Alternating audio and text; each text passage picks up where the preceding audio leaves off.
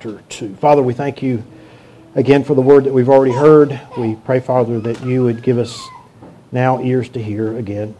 And Father, to the praise and honor of your grace. In Jesus' name, amen. Look with me at Colossians 2, verse 16. Stephen, turn this down just a tick. Therefore, let no one pass judgment on you in question of food or drink, or with regard to festival or new moon or Sabbath. These are a shadow of things to come, but the substance belongs to Christ. I want to use that today. This is our second service. I usually try to do some more teachy thing, and I'll get back in this text. I'll be first up for the next 2 months or so. You remember in verses 6 through 15, we've discovered that our salvation in Christ is complete. Need anything else? We are complete in Him. We find that our forgiveness is complete. You don't need to add to it. You don't need to do anything else. You don't need to do penance. Once we ask the Lord for forgiveness, He forgives us our sins completely. And then lastly, we find in verse 15 that the victory over Satan is complete. We are victorious in the end. It may not look like right now we're victorious, but we win in the end. The Lord Jesus Christ is victorious. He is coming again. But Satan's authority over us as lost people has been broken. We no longer belong to him. Now we belong to the Lord. And Paul turns, verse 16, to get to the point that he's been driving at, but he had to lay doctrine down first, is then, therefore, let no one pass judgment. And we are bad about this. We're bad about judging people based on some standard that may be based upon the Scripture, but we view people through the lens of well, they're not righteous because. Okay.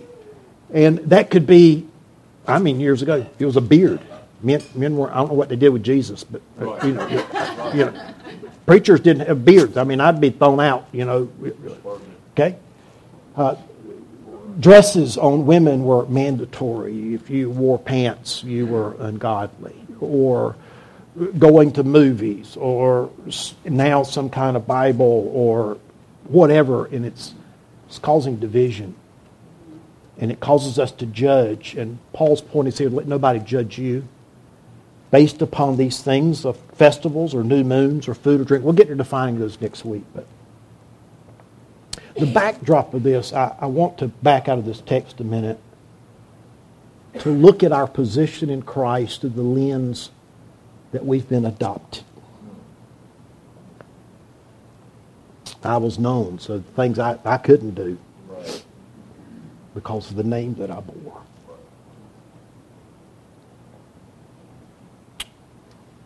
If you're a believer, God's adopted you. You're His. With all the warts, the temper, and the ability, and the inability. We didn't know all that, but we did know all that. We knew they would come with imperfections. It didn't make any difference. We set our love on them. Yes. Yet God knew about you, about me. And He set His love on you in spite of all that. How dare you think you have to keep it? How dare you and me turn to some legalistic way of thinking that thinks that I must do this. If I'm going to keep God happy, here's the list of do's and don'ts, and I'm going to judge everybody based on these standards. This is what's happening. This is what's going on in Colossae. There are those that are coming in and say, Christ is good. That's good. That gets you in the door. But to stay in the room, to stay in the house, to say you got to do these things. And only people that do these things actually are in the house. That's the way we end up putting it. So only people who preach out of this Bible, or only people that go to this church, or only people that don't wear pants, or whatever it is, that's the only way you can stay in. How dare we add to the burden of people? My pastor friend Mike and I were at MacArthur's for a shepherd's conference. John Piper was preaching. And we got late coming back, and so we had to sit in the gym. Big old closed circuit television. We're sitting in the back, and young people start piling in. Most of them in shorts, flip-flops, long hair, tattoos, everything you're not supposed to have. Mike sat in the back. Thought, this is going to be a zoo in here. They ain't going to sing. They're going to be talking. They're going to be walking around. First thing we noticed that when they got up to sing, everybody stood and sang. The gymnasium, the auditorium holds about 3,000. Gymnasium holds another 1,000. If you'd been walking by, you'd have thought the service was happening in the gym. And when Piper stood to preach, those young people with all their long hair, tattoos, flip-flops, shorts, opened their Bibles up,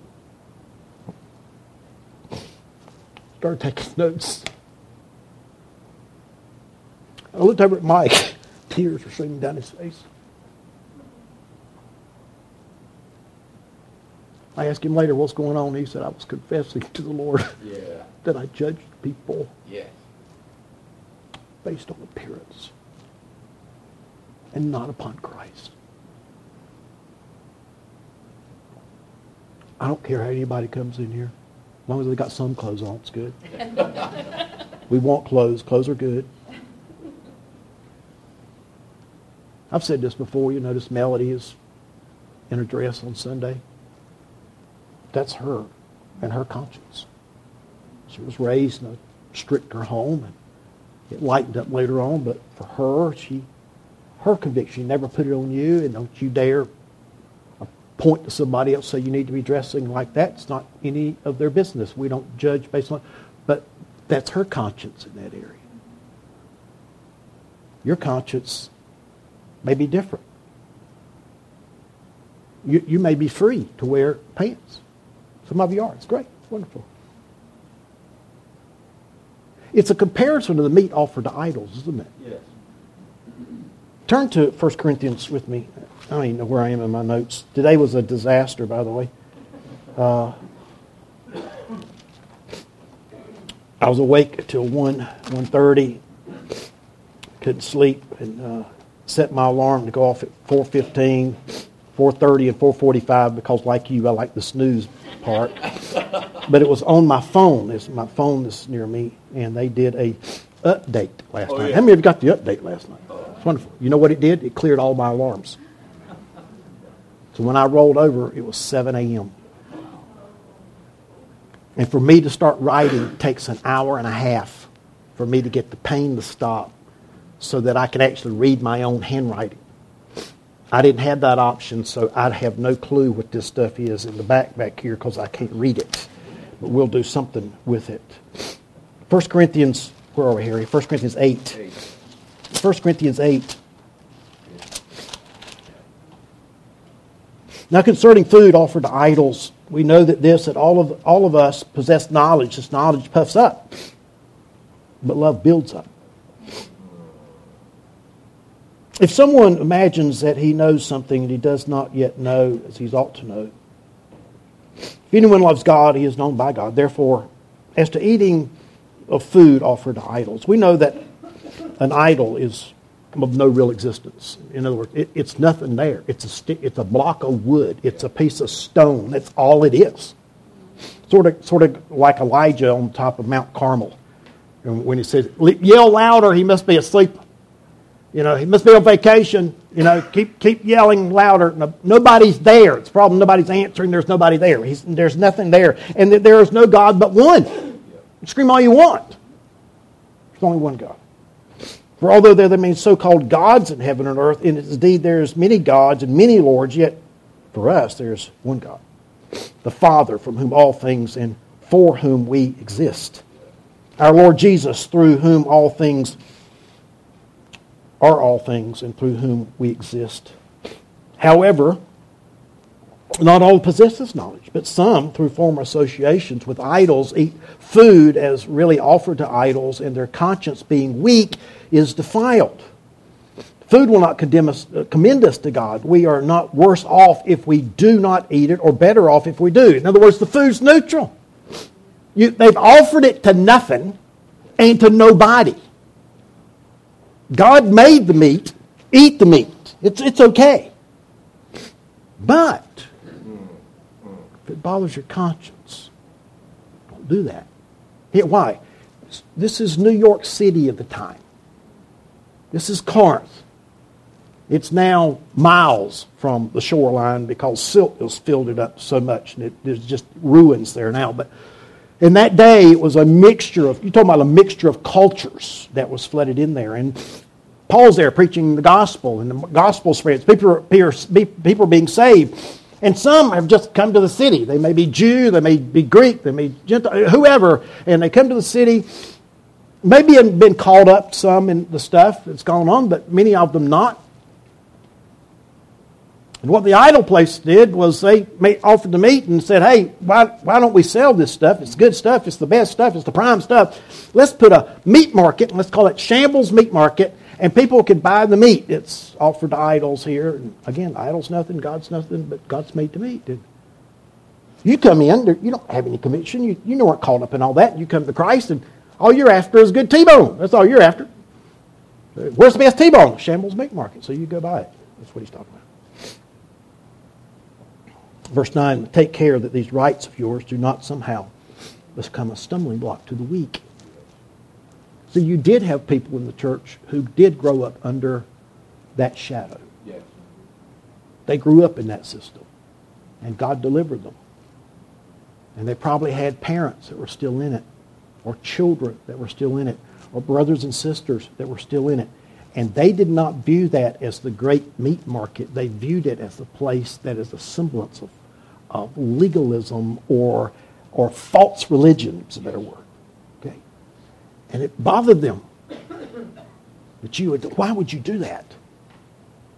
And Paul calls them, here's the interesting, Paul calls those who don't eat the meat, what does he call them? He calls them weaker. Let me back out of this a minute, go back to the pants. I'll say this in love, sweetheart. Dresses, pants. Who's the weaker person? She is. She is. That's okay. It's fine. That's what Paul's saying here in this text. If you don't want to, that's great. But you understand that guy's got a freedom you don't have. I'm telling you, the meat's nothing, or the idol's nothing, the God's nothing. But if it still bothers your conscience, don't do it. But understand, you're the weaker person in this. It bothers your conscience. If anyone sees you who has knowledge of eating in an idol temple, will he not be encouraged, if his conscience is weak, to eat food offered to idols? And so by your knowledge, this weak person is destroyed. The brother from whom Christ died. What should limit your liberty? Your brother. Yes. Yes. Your brother or sister. You don't want to offend anybody. You don't want to do that. I knew a guy that Lord saved him out of his life was beer halls, pool halls, and that's how God saved him. He saved him out of all that. He viewed a pool table as a representation of his old life. Mm-hmm. He wouldn't have one in his house if he wouldn't touch one. So you invite him over. Let's say you got a pool. Anybody got a pool table in there? You ready to go? Yeah. Okay. All right. So you invite him over your house. You didn't know that. He comes over to the house. Now what's he supposed to say? Paul directs that. You don't say anything. Mm-hmm. And you and your enemies to me, hey, you want to play some pool? he needs to say, I can't. And he shares why. Yes. And immediately, what should be the response? Oh, brother, man, let's go in this other room. Let's go over here. You understand that, hey, I don't want to put anything in front of him that's going to offend him, because my liberty, although I can play the pool, I love playing pool. I can play pool. That's good. I wasn't into pool hall. There's nothing evil about it. I don't know how many of you grew up, you can't have playing cards in your house.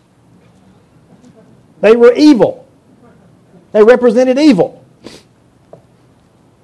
My dad finally said, it's just a card. Yeah. If you're going to group cards, you got to group Uno in that. And I would actually like to see Uno kept out of people's house. It's a horrible game.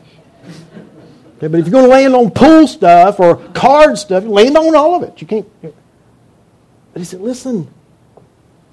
Verse 12, thus sinning against your brother and wounding their conscience, which is weak, you sin against Christ. Therefore, if food makes my brother stumble, I'll eat no meat, lest I make my brother stumble. See, the not my liberties at here, but the testimony and the cause that it's going to cause upon someone else. Now, look over at chapter 10. Paul comes back to this issue.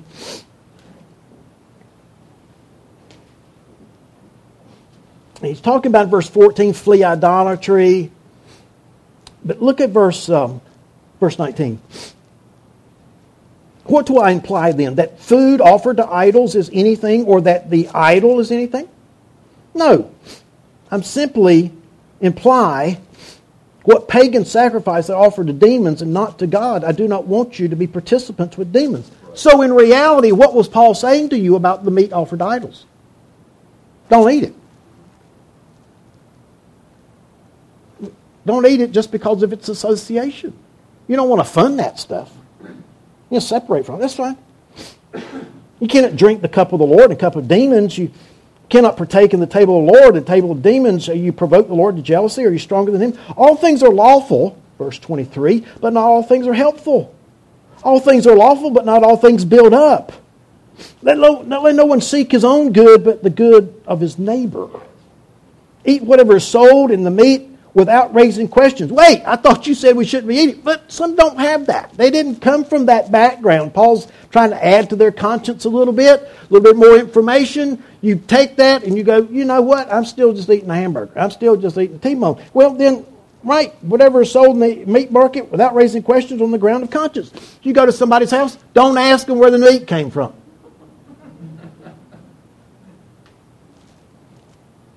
For the earth is the Lord and the fullness thereof. It's His. Yes. Meat's His. But if an unbeliever invites you to dinner and you are disposed to go, eat whatever is set before you without what?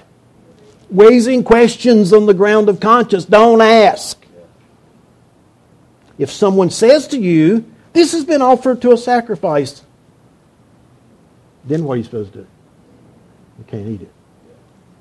I said, brother, I'm sorry. I can't eat it. Represents my soul and nature. It represents people that I still know. I can't eat it. Do not eat it for the sake of the one who's informed you and the sake of conscience. What should be our response? Then I won't eat it. He was not going to eat it. Then I'm not going to eat it.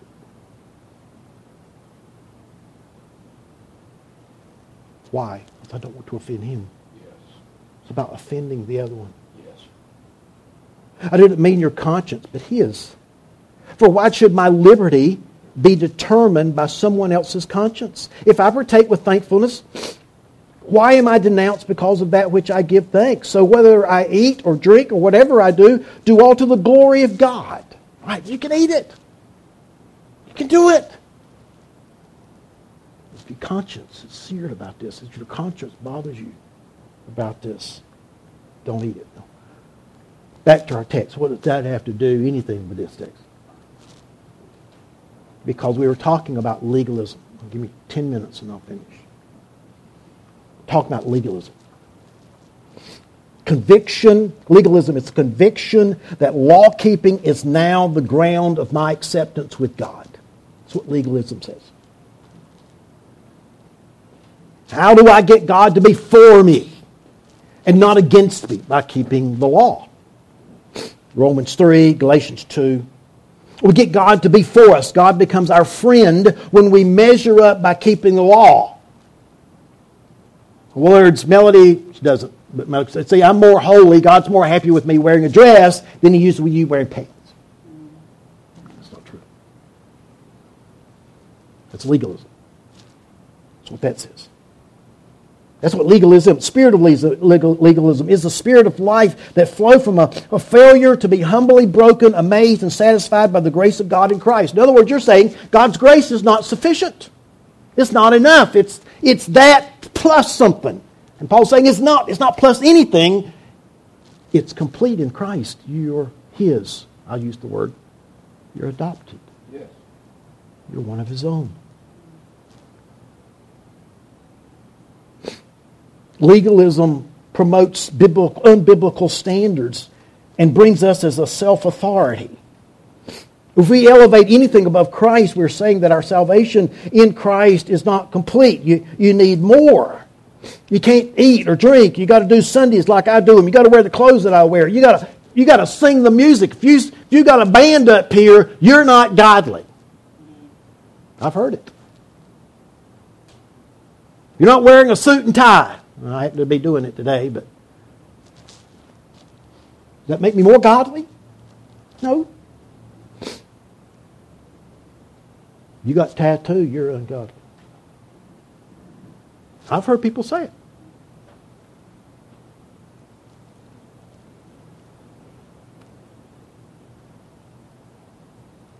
If you don't homeschool your kids, or you don't send them to Christian school, or if you send them to public school, you're ungodly. It's not true. See, legalism promotes performance, self-righteousness. Legalism says I do or I don't do. The gospel says I can't do, but Christ did it all for me. Yeah. Legalism promotes earning and keeping God's pleasure bared upon what I do or don't do. I cut a deal with Christ. That's what I'm doing. You're buying Him off. I did it. You don't have a certain amount of time in devotions and you take a test, the reason you failed is because you didn't have X number of time in devotions. Show me that in the Bible. You don't preach out of this King James only 1611 Bible, which they don't have, by the way. Then you're not saved. There are a group of people that believe unless you're saved out of the King James Bible, you're a lost person. I don't know what they do with Paul, but evidently he's lost. And everybody before 1611 is going to hell. Right? This is absurd.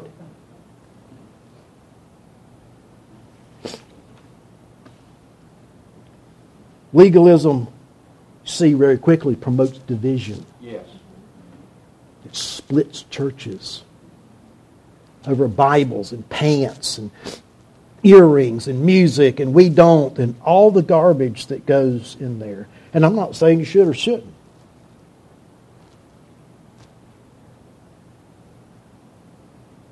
Legalism believes the prize is the one through personal exertion and see who is be on their way of this prize, not as people to be served, but as obstacles to be removed.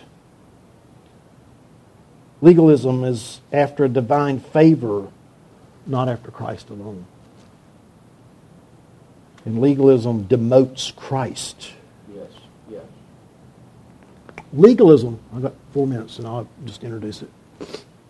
Legalism is an issue that something goes off inside of you. You got some of your pants, whatever it is, and you confront it and an alarm goes off in you. You know this alarm? You're about to do something and the alarm goes off. That's your conscience. Your conscience is firing. What is the conscience? That's the question. What is the conscience? Because we've got to know that if we're going to talk about legalism and being offended, what's offending is the alarm going off in you, this conscience issue that's in you that's going off, this alarm system. It's a warning. It's not supernatural. it's not necessarily the Lord speaking. It's something in you that's going off. It's not divine. It's like pain. Pain is not the pain. Pain is telling you there is a problem. And you need to find out what the problem is. You found out the pain was a cause of a problem that had to be fixed, right? Melody found out the pain had to be a problem. There wasn't the pain. We could stop the pain. But you got to find out. I can give you enough drugs. I can kill you to stop the pain. Right? We've got to find out what the problem is. Why is the pain monitor going off? Why is the conscience thing going off? Well, we find out in Romans 2, everybody has this. But you can sear your conscience. Yeah. You can melt it. Everybody knows at some degree what is right and what is wrong. Romans 2 says God's written it upon their hearts, things that are right and wrong. It is the capacity that God gives to man to know the difference between right and wrong. But it's that warning device. MacArthur, in his series on the conscience, gives this illustration. That I think it was 1972 or something. There was a plane and it was flying and the alarm went off and said, pull up, pull up, pull up, terrain, terrain, terrain, pull up, pull up, pull up.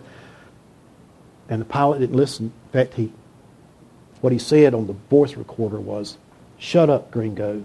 And he turned it off. And 2 seconds later, right in the side of a mountain. Killed all 200 people on board.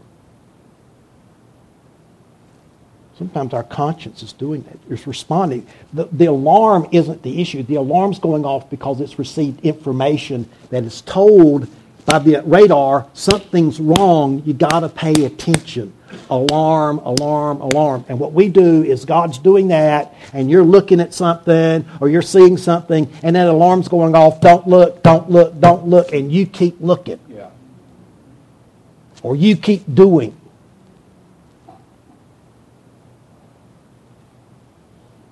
This conscience is a response to information.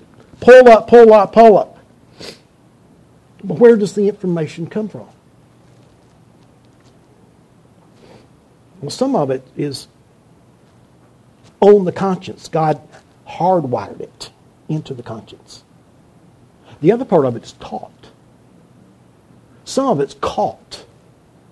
And some of it's experienced. All go to form this thing that your conscience, the information part of your conscience, it searches those files for something and determines this is a problem. Stop, stop, stop. Pull up, pull up, pull up.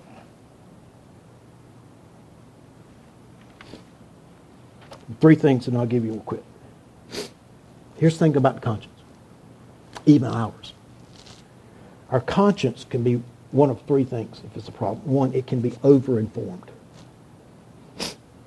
In other words, according to Mark, I think it's Mark 7, Matthew 15, where Jesus says, you're teaching as doctrine the traditions of men. Okay? You're teaching as doctrine. You've pulled something out that God did not intend to be how you live necessarily. And you raised it to this standard that this is now doctrine. It's over-informed. Got way too much information. You're trying to take us back to the Old Testament.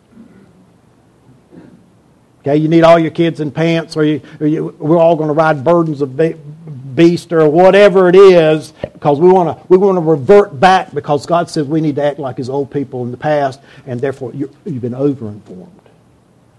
It can be under-informed. You don't know the Scripture. This is the person that comes to Christ. He's never been to church a day in his life.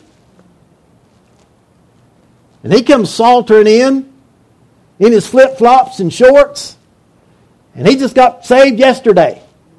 He don't know anything about church. He just comes in. You invited him. He's accepted the Lord. He just wants to come in. He comes walking in with his tattoos showing, and his long hair and his beard, and he stinks, and his feet stink, and he walks in. He don't know anything. Don't judge him. He doesn't know. How many of you started out your Christianity and the Lord has helped you gain a conscience that has been now well taught? Yeah, that's the way it goes. How many of us started out in our Christian life even raising some things up, i.e., us, me and her. I mean, we were there with that pants thing. We raised it up here, and through the time, the Lord has continued to drop this down and say, you know what? Yeah, quit doing that. Women shouldn't be wearing men's clothes in the Old Testament. That's what it says. Well, that's true, but that ain't what it's talking about. Pastor Mike had an interview with the church just years ago, and I mean, they drilled him for 2 hours. And finally, one guy says, what do you think about pants on women? He said, about like I do Jesus wearing a dress. By today's standards, what did Jesus wear? He wore a dress by today's standards. What was Mike saying? This is a cultural issue. Now, is there modest and immodest dress? Sure. Proverbs talks about she had the attire of a harlot. You know it when you see it. Yes. Like the Supreme Court judge who says, I can't define pornography for you, but when I see it, I know what it is. Right? Okay. So it can be underinformed.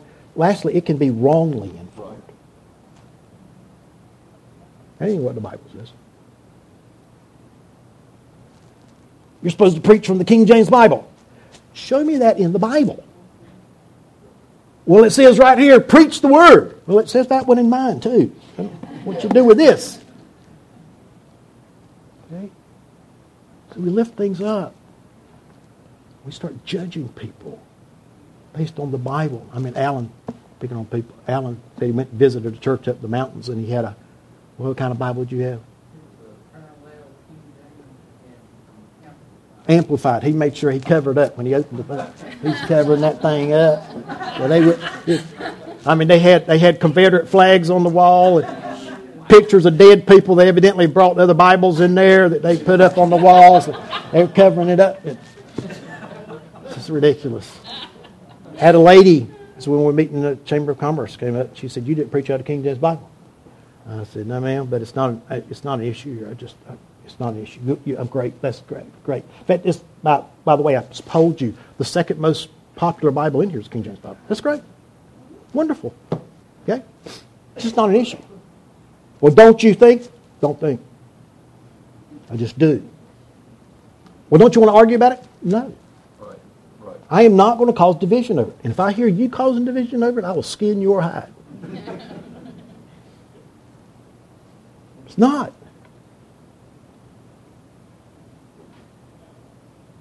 Don't judge people. Don't judge them. Listen, just like when we were saved and we had convictions that were way up here, and it's time God taught us, and you get down and you go, you know what? There are some great people who have long hair and tattoos, and they love Jesus. I met a guy up at Mark Devers at Capitol Hill Baptist, one of their conferences. Bob and I went up to it.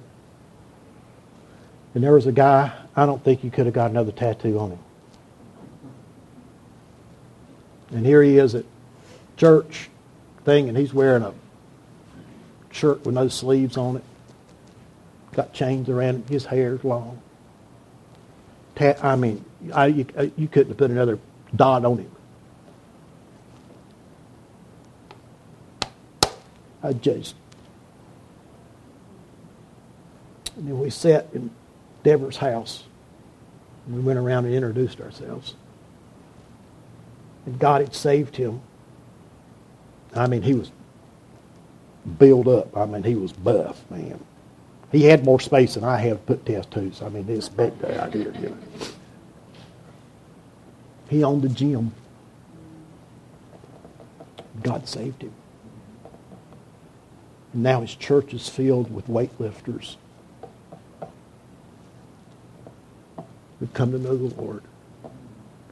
And he said, you know what, Eric? They wouldn't listen to you. They wouldn't. What do you know? They listen to him.